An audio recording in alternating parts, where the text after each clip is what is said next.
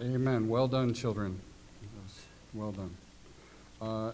As we begin this morning, let's just go to the Lord in prayer before we turn to our text this morning. Heavenly Father, we thank you. We thank you for the reminders again of Christ's resurrection, that he died, was buried, and rose again, as the Scriptures tell us.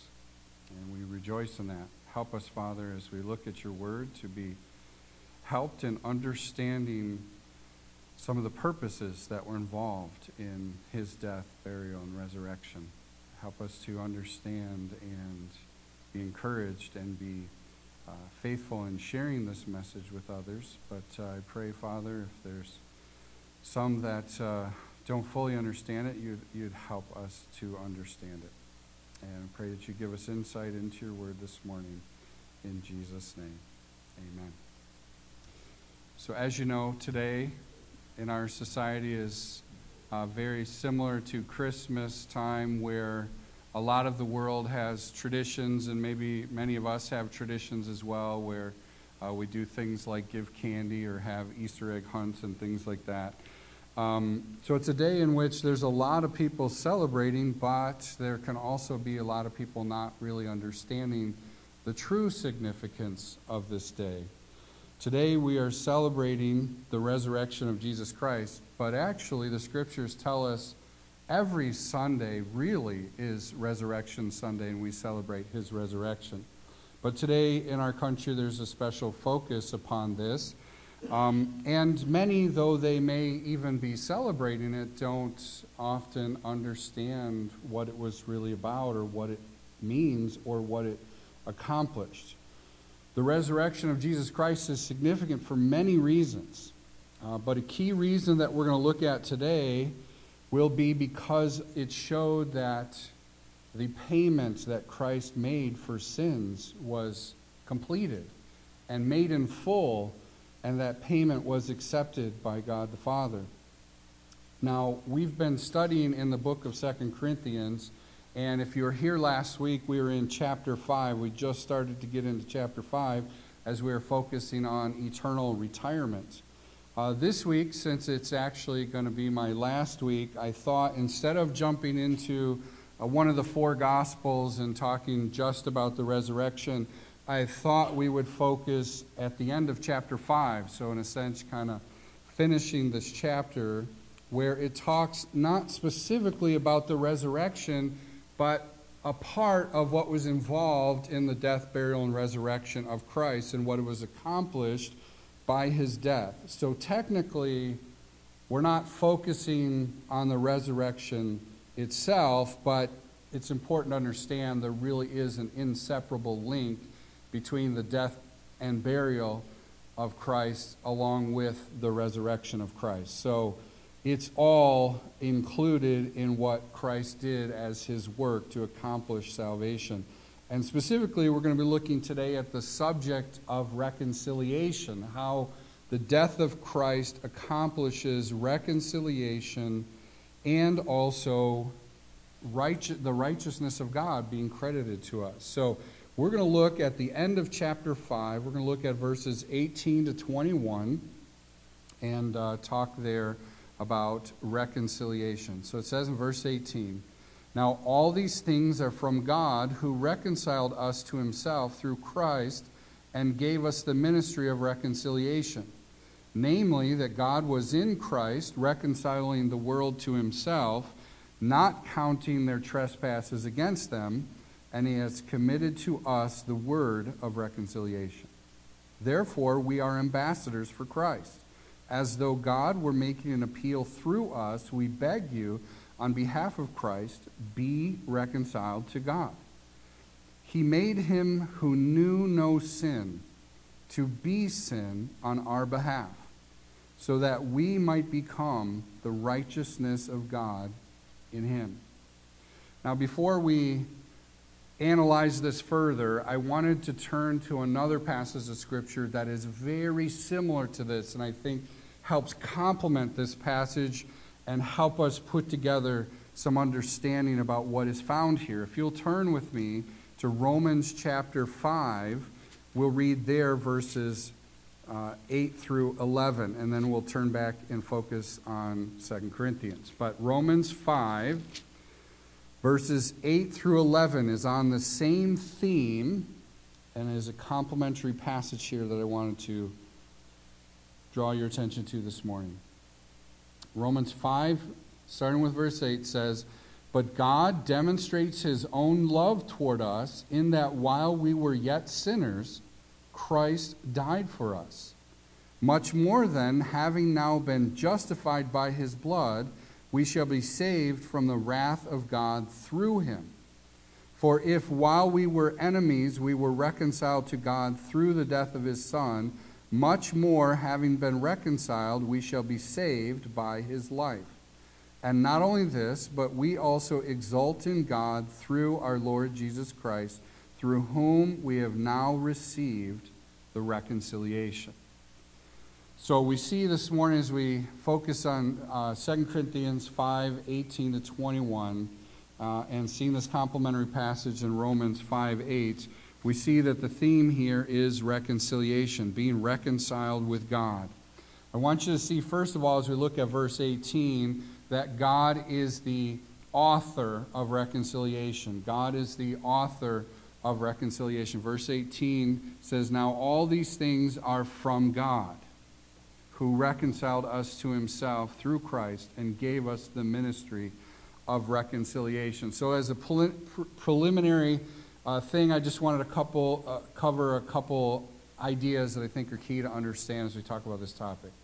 Number one, as I say author here, and speaking of God, I mean that God is the creator or the initiator or founder or the one accomplishing reconciliation.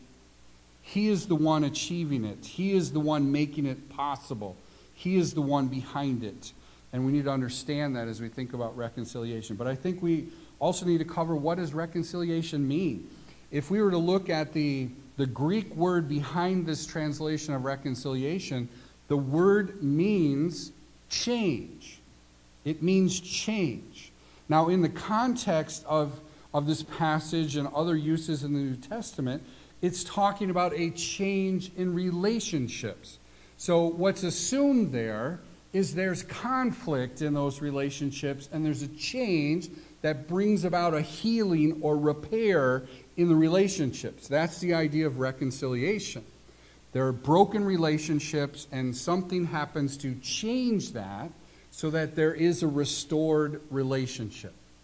Now, we understand from many passages in Scripture that mankind, because of sin, is alienated from God.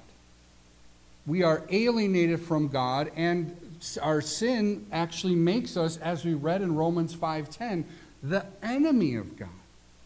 So I know when it may be hard to understand this if you're not really familiar with the teaching of Scripture about our sinfulness, but when a young baby is brought into the world, we look at that baby and we understand it's a very precious and it's the beginning of a new life.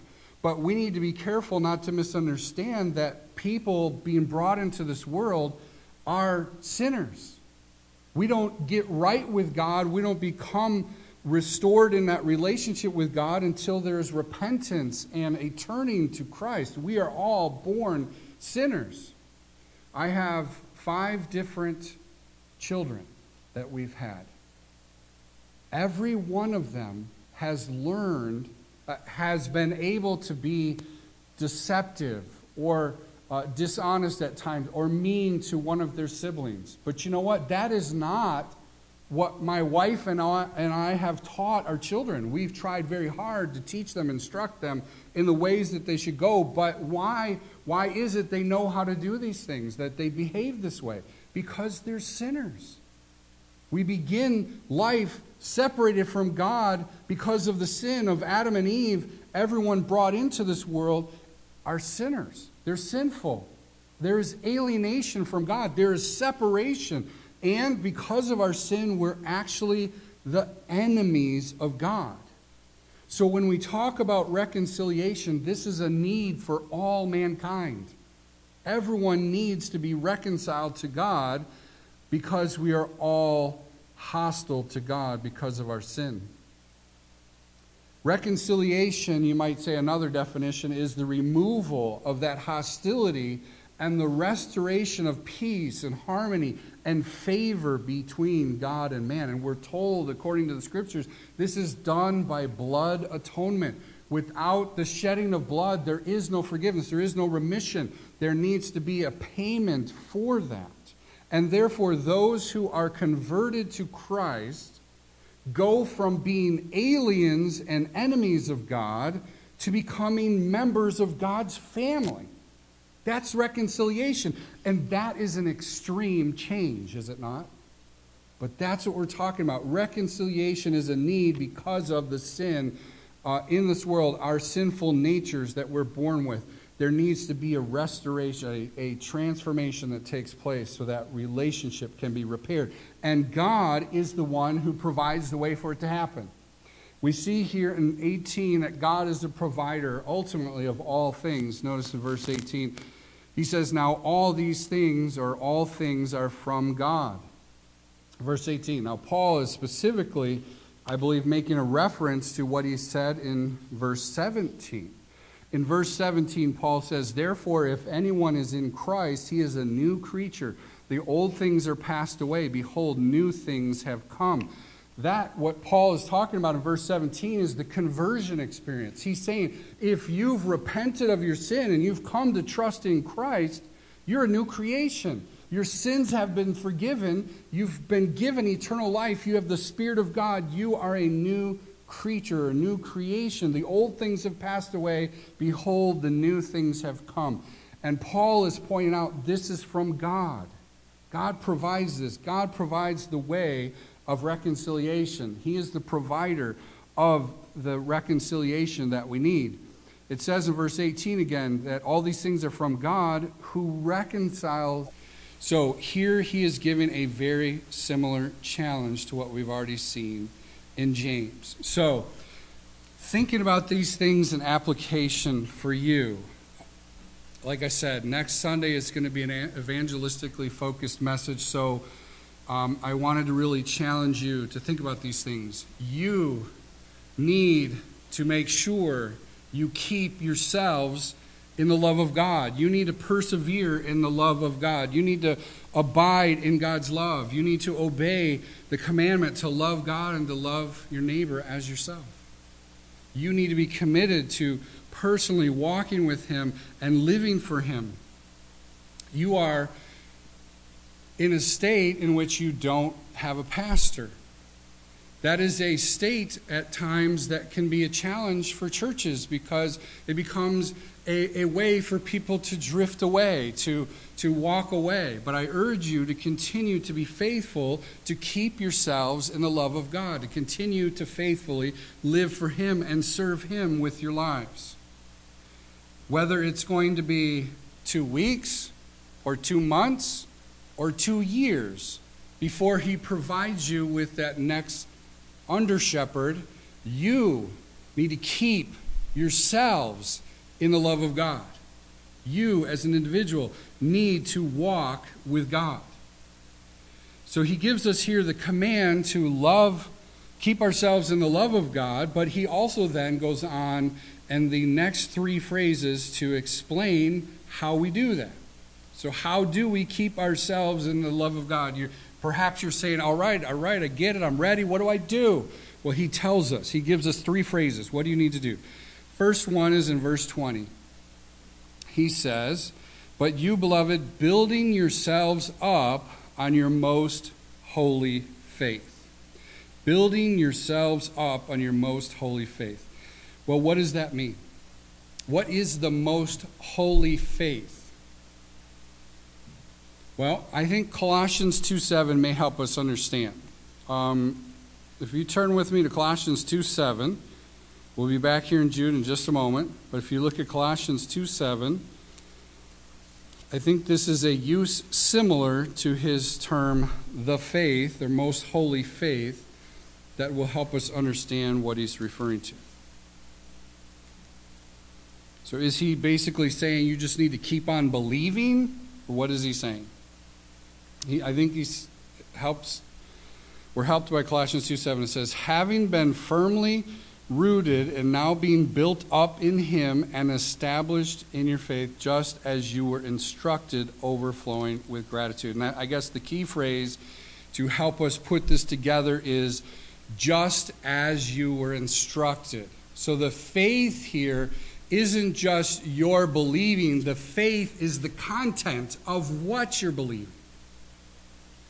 So often it's used in the epistles especially, where the apostles talk about handing on the faith. And what they're talking about is the truth that we believe. So it's associated with our own belief, but the idea is the basis of our belief. It's the Word of God. So building yourselves up in the Word of God. That's what he's talking about. How do we build ourselves up in it? Well, it means we've got to be hearing the Word of God. What does Romans 10:17 tell us? Faith comes by hearing, and hearing by the Word of God. So to continue to build ourselves up means to continue to be in the Scriptures. So I know it's a Sunday afternoon. For many of you, it's the third message you're hearing today. So I know I'm speaking to the faithful crowd. But the challenge, I think, as we look at this, is we need to remember the urgent need we all have to hear the Word of God. We need this time of hearing the Word of God because it reminds us of what we need to believe, and it encourages us to continue to trust in the Lord, and we are strengthened by hearing the preaching of the Word of God. But it also, we should understand, this means individually. We individually need to be building ourselves up. Again, personal responsibility here. We need to be in the Word individually. What are some activities that might do that? Bible reading, Bible study, memorization, meditation, hearing preaching, admonition between believers. We may not think about that, but that's an important part of as well of being built up in our faith. Or the faith is being admonished by other believers. We are to provoke one another to love and good works. And in order to do that, we need to continue to be meeting together so that we're able to challenge and encourage one another with the Word. So we need to continue to be in the Word both personally and corporately. Otherwise, we're not going to grow. We're not going to continue to build ourselves up in the most holy faith. We understand the basic principle here. Even our little children's songs help reinforce the principle, right? You heard the song. Forget your Bible, neglect to pray, and you'll shrink, right? Read your Bible and pray every day, and you'll grow. Basic concept, we get it, right? That's what we need to do. We need to be in the Word. As another illustration of failing to get the proper nutrition, I actually had a coworker one time who, in college, basically lived on ramen noodles. Now, if you're at all familiar with ramen noodles, they're very inexpensive, right? In fact, I had seen on one of these Facebook memes one time, it showed a crash of a ramen noodle truck, like just the truck's destroyed and ramen noodles are everywhere, and it says total damage to the company, $12. Right? Ramen noodles are very inexpensive. Well, I had a coworker who, while in college, apparently was on a really, really tight budget, and so he basically ate ramen noodles all the time. He came down with a disease. Do you know what he got? Scurvy. He came down with scurvy, which is normally what pirates would get on ships because they didn't have any oranges, vitamin C, right? This man, living on ramen noodles alone in modern America, got scurvy because he didn't have the proper nutrition. Well, that's what we're talking about here in Jude, is to remain in the love of God. It is essential that we have the Word of God. We need it for our daily nutrition. We must continue to build ourselves up in the Word of God. But we must remember that it is not. The picture of New Testament Christianity is never Lone Ranger Christianity. It's never just an individual goes and does whatever they want on their own, seeking the Lord. It's just them and the Lord. That is not biblical Christianity. Who did Jesus Christ die for? The church, right? We as a body need to help one another. We need to build up one another in the Word. It is not just an individual assignment. We do need to have personal responsibility, but we also have corporate responsibility. We need to continue to build ourselves up in our most holy faith. Secondly, the second way he describes that we keep ourselves in the love of God is by praying in the Spirit. Look at verse 20, where he says, praying in the Holy Spirit. So it only makes sense to us, does it not, that constant communication with God, which is what prayer is essential to keeping ourselves in the love of God. If we're going to love God, we need to spend time with Him. If we're going to keep ourselves in His love, we need to spend time with Him. We need to have frequent contact. We need to have faithful communication. I'm going to pick on Brother Bob here. If you were in Sunday school last week, do you remember Bob talked about a communication problem? Do you remember that?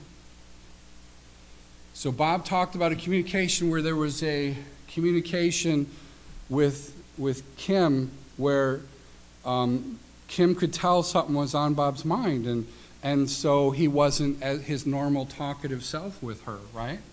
Now they talked about it, and he explained, and they worked it out, right? That's part of a normal, healthy relationship. What if Bob refused to talk about it? What would have happened if Bob just, nothing, or just acted like it was no big deal and just continued not to talk? It would harm the relationship, right? It's normal in relationships. We have to communicate. That's what prayer is. We're communicating with God. So in order to keep ourselves in the love of God, we must be talking with God.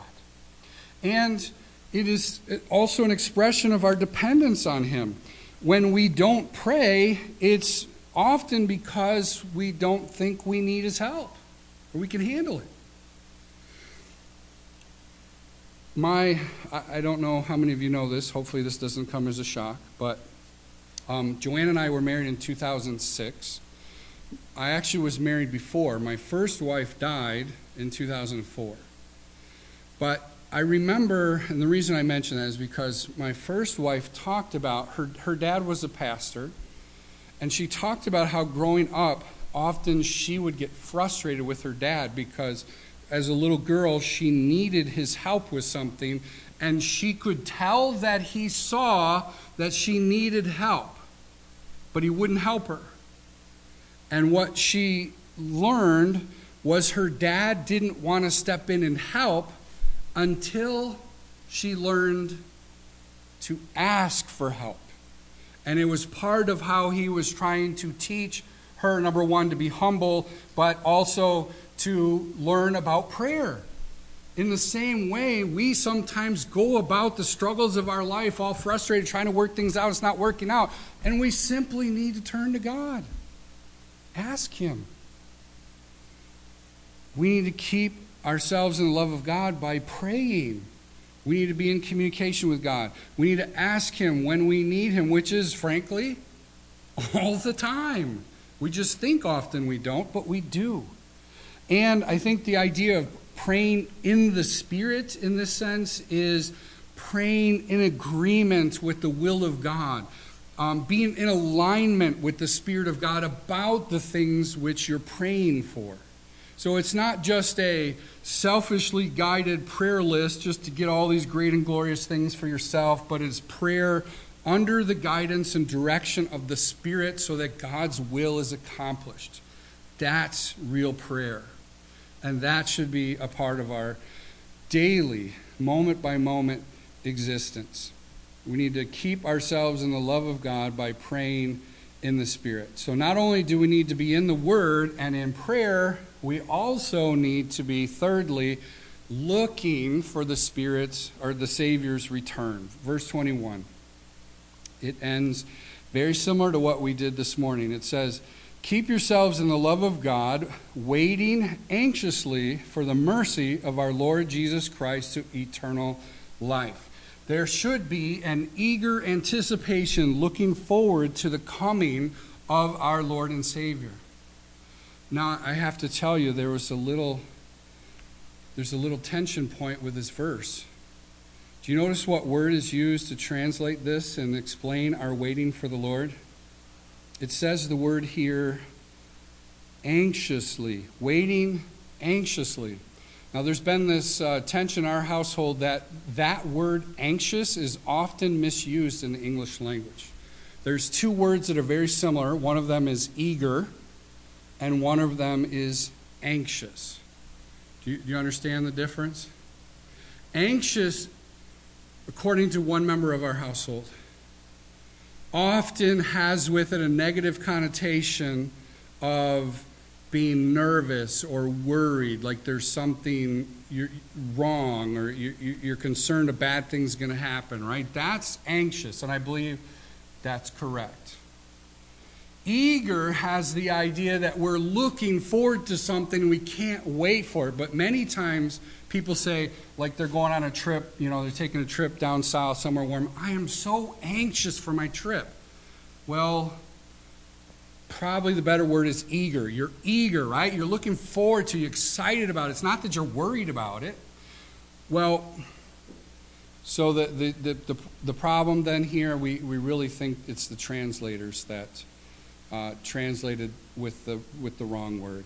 I know that can sound bad, but I looked at the Greek, and I do not see a word that means anxious here. I think they just added that along with the waiting. There is a waiting, but I think the better explanation of that is eager.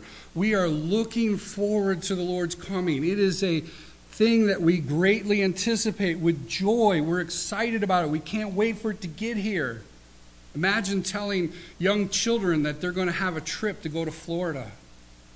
A year or two ago, my mom and sister planned a trip to go down to Florida because my sister had a medical conference down there, and they decided to take our 3 young children with them.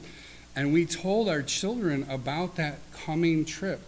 Do you know what it was like in our house for a week or two before that trip? They were so excited. They couldn't wait to go on that trip. They were looking forward to Disney World and all those rides and candy and pop everywhere, right? And all these glorious things. They were so excited. Well, but that's the idea. That should be our attitude about the coming of the Savior. We're eagerly waiting for it. And he says what's going to happen is it's going to be mercy. It's an interesting word choice here.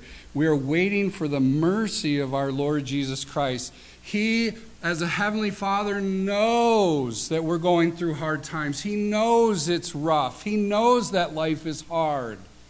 And his coming is going to be merciful to his children to rescue us from all this hardship and difficulty and to clothe us with our new bodies and to be with him forever in heaven. It'll be his mercy, and we greatly look forward to it, don't we? That should be how we're building ourselves up, is by, or keeping ourselves in the love of God, by eagerly waiting for the Savior's return. We should be fixed on the future reward and eternal residence that we look forward to as we discussed this morning. So, my challenge to you, no matter what happens in the next few months or years of your personal life or as your life as a church body, you need to focus on keeping yourself in the love of God. You are personally responsible for yourself. Yes, it is a responsibility of a shepherd to have oversight for your souls. But you as an individual are responsible to persevere in the love of God as well. And you do that, as we saw today in Jude, by building yourselves up in the most holy faith, by being in the Word of God, building yourself up with the Word of God, learning the Scriptures, obeying the Scriptures, admonishing one another in the Scriptures, regularly being part of the preaching of God's word and submitting to that and responding to it in faith and obedience so that you will be building yourself up. Additionally, we need to be active in praying in the Spirit. We cannot be in the love of God if we're not consistently in communication with God. And we need to constantly set our eyes upon our Savior, focus upon Him and His return. We had great turmoil in the last presidential election. There was a lot of tension, a lot of difficulty. There's still a lot of tension.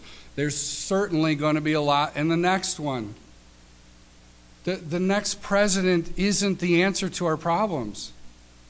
Our Savior returning is the answer to our problems. That's what we need to be looking forward to. We need to pray about our government leaders, for sure, don't get me wrong.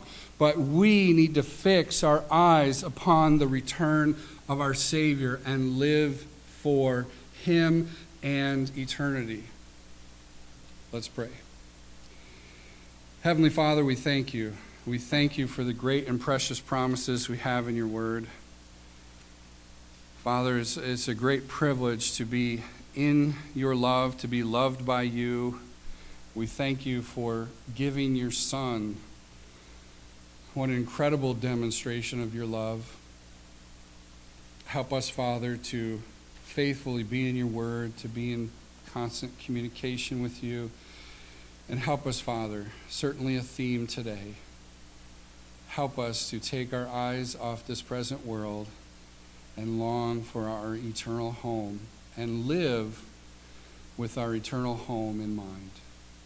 And we ask all these things in Jesus' name. Amen. Pray for the Lord to come, to be expecting Him to come soon. It could be at any time. We need to be eagerly focused upon the home to come, and we also should focus upon the faithful rewarder. Let's look at verse 5. It says in verse 5, "Now He who prepared us for this very purpose is God, who gave to us the Spirit as a pledge." So we have here revealed the planner, the Lord. He's the one who has prepared us for this. He is the one who's behind all this. He is the designer. He is the planner. He is the one orchestrating all these things. It is our loving Heavenly Father. We should remember that we can be confident about all these things because our God is faithful. What He has promised, He will do. And we also see the word mentioned here, preparations, the one who has prepared us for this. The word is actually working for this outcome. It's the same word used in verse 17 where it talks about producing for us the eternal weight of glory. God is at work, as we talked about, renewing us day by day. All of it is preparation to enjoy this future reward that's coming. He's working on us now to prepare us for it. And like Philippians 1:6, are you familiar with that? He is going to finish the job. It says in Philippians 1:6 that He who began a good work in you will perform it until the day of Christ. It's a promise. If He started the work in you, He's going to finish the work in you. So therefore we have great confidence because God is faithful and He's at work in us, and also because we're told of the promise given to us through the Spirit. It says, who gave us the Spirit as a pledge. I know we've talked about this before and it's a familiar concept, but remind you again, when you go through the process of buying a house, at least the way it works in our society, the way you do it is you put money down on the house. And the idea of that is it locks that house for you, and that if you pull out of the deal, you lose that money. It's called earnest money.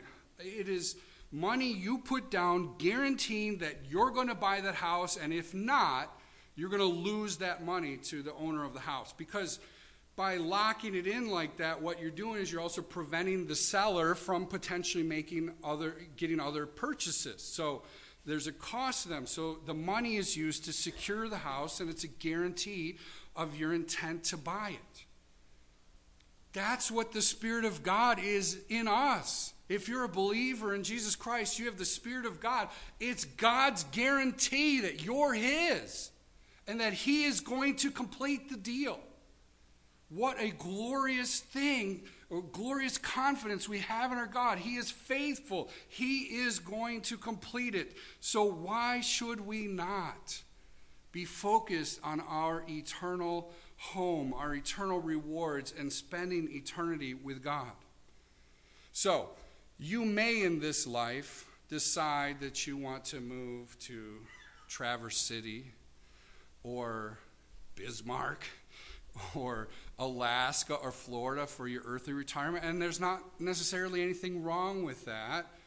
There are other choices, of course, that you'd have to be factoring in. How are you going to serve the Lord? Where are you going to be going to church? There are obviously priorities that you should factor in other than just taking life easy.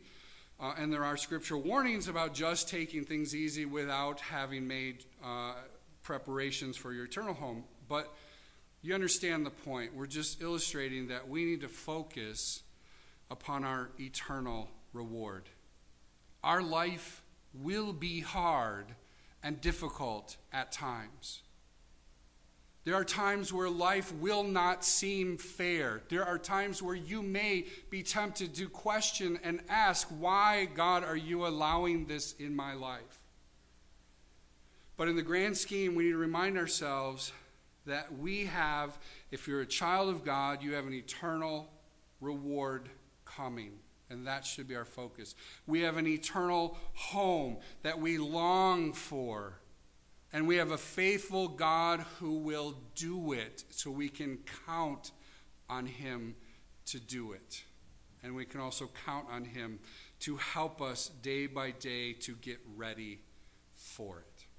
Let's pray. Heavenly Father, you are incredibly gracious.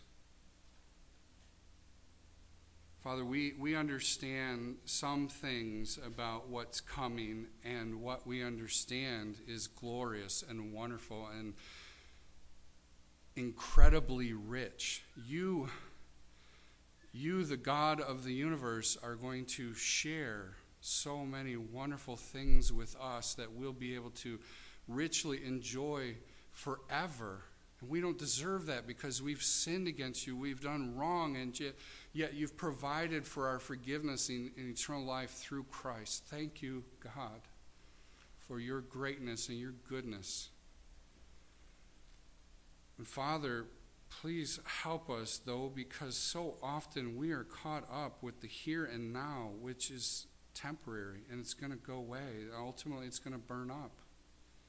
Help us to long for your rewards, your eternal provision for us in heaven, in eternity.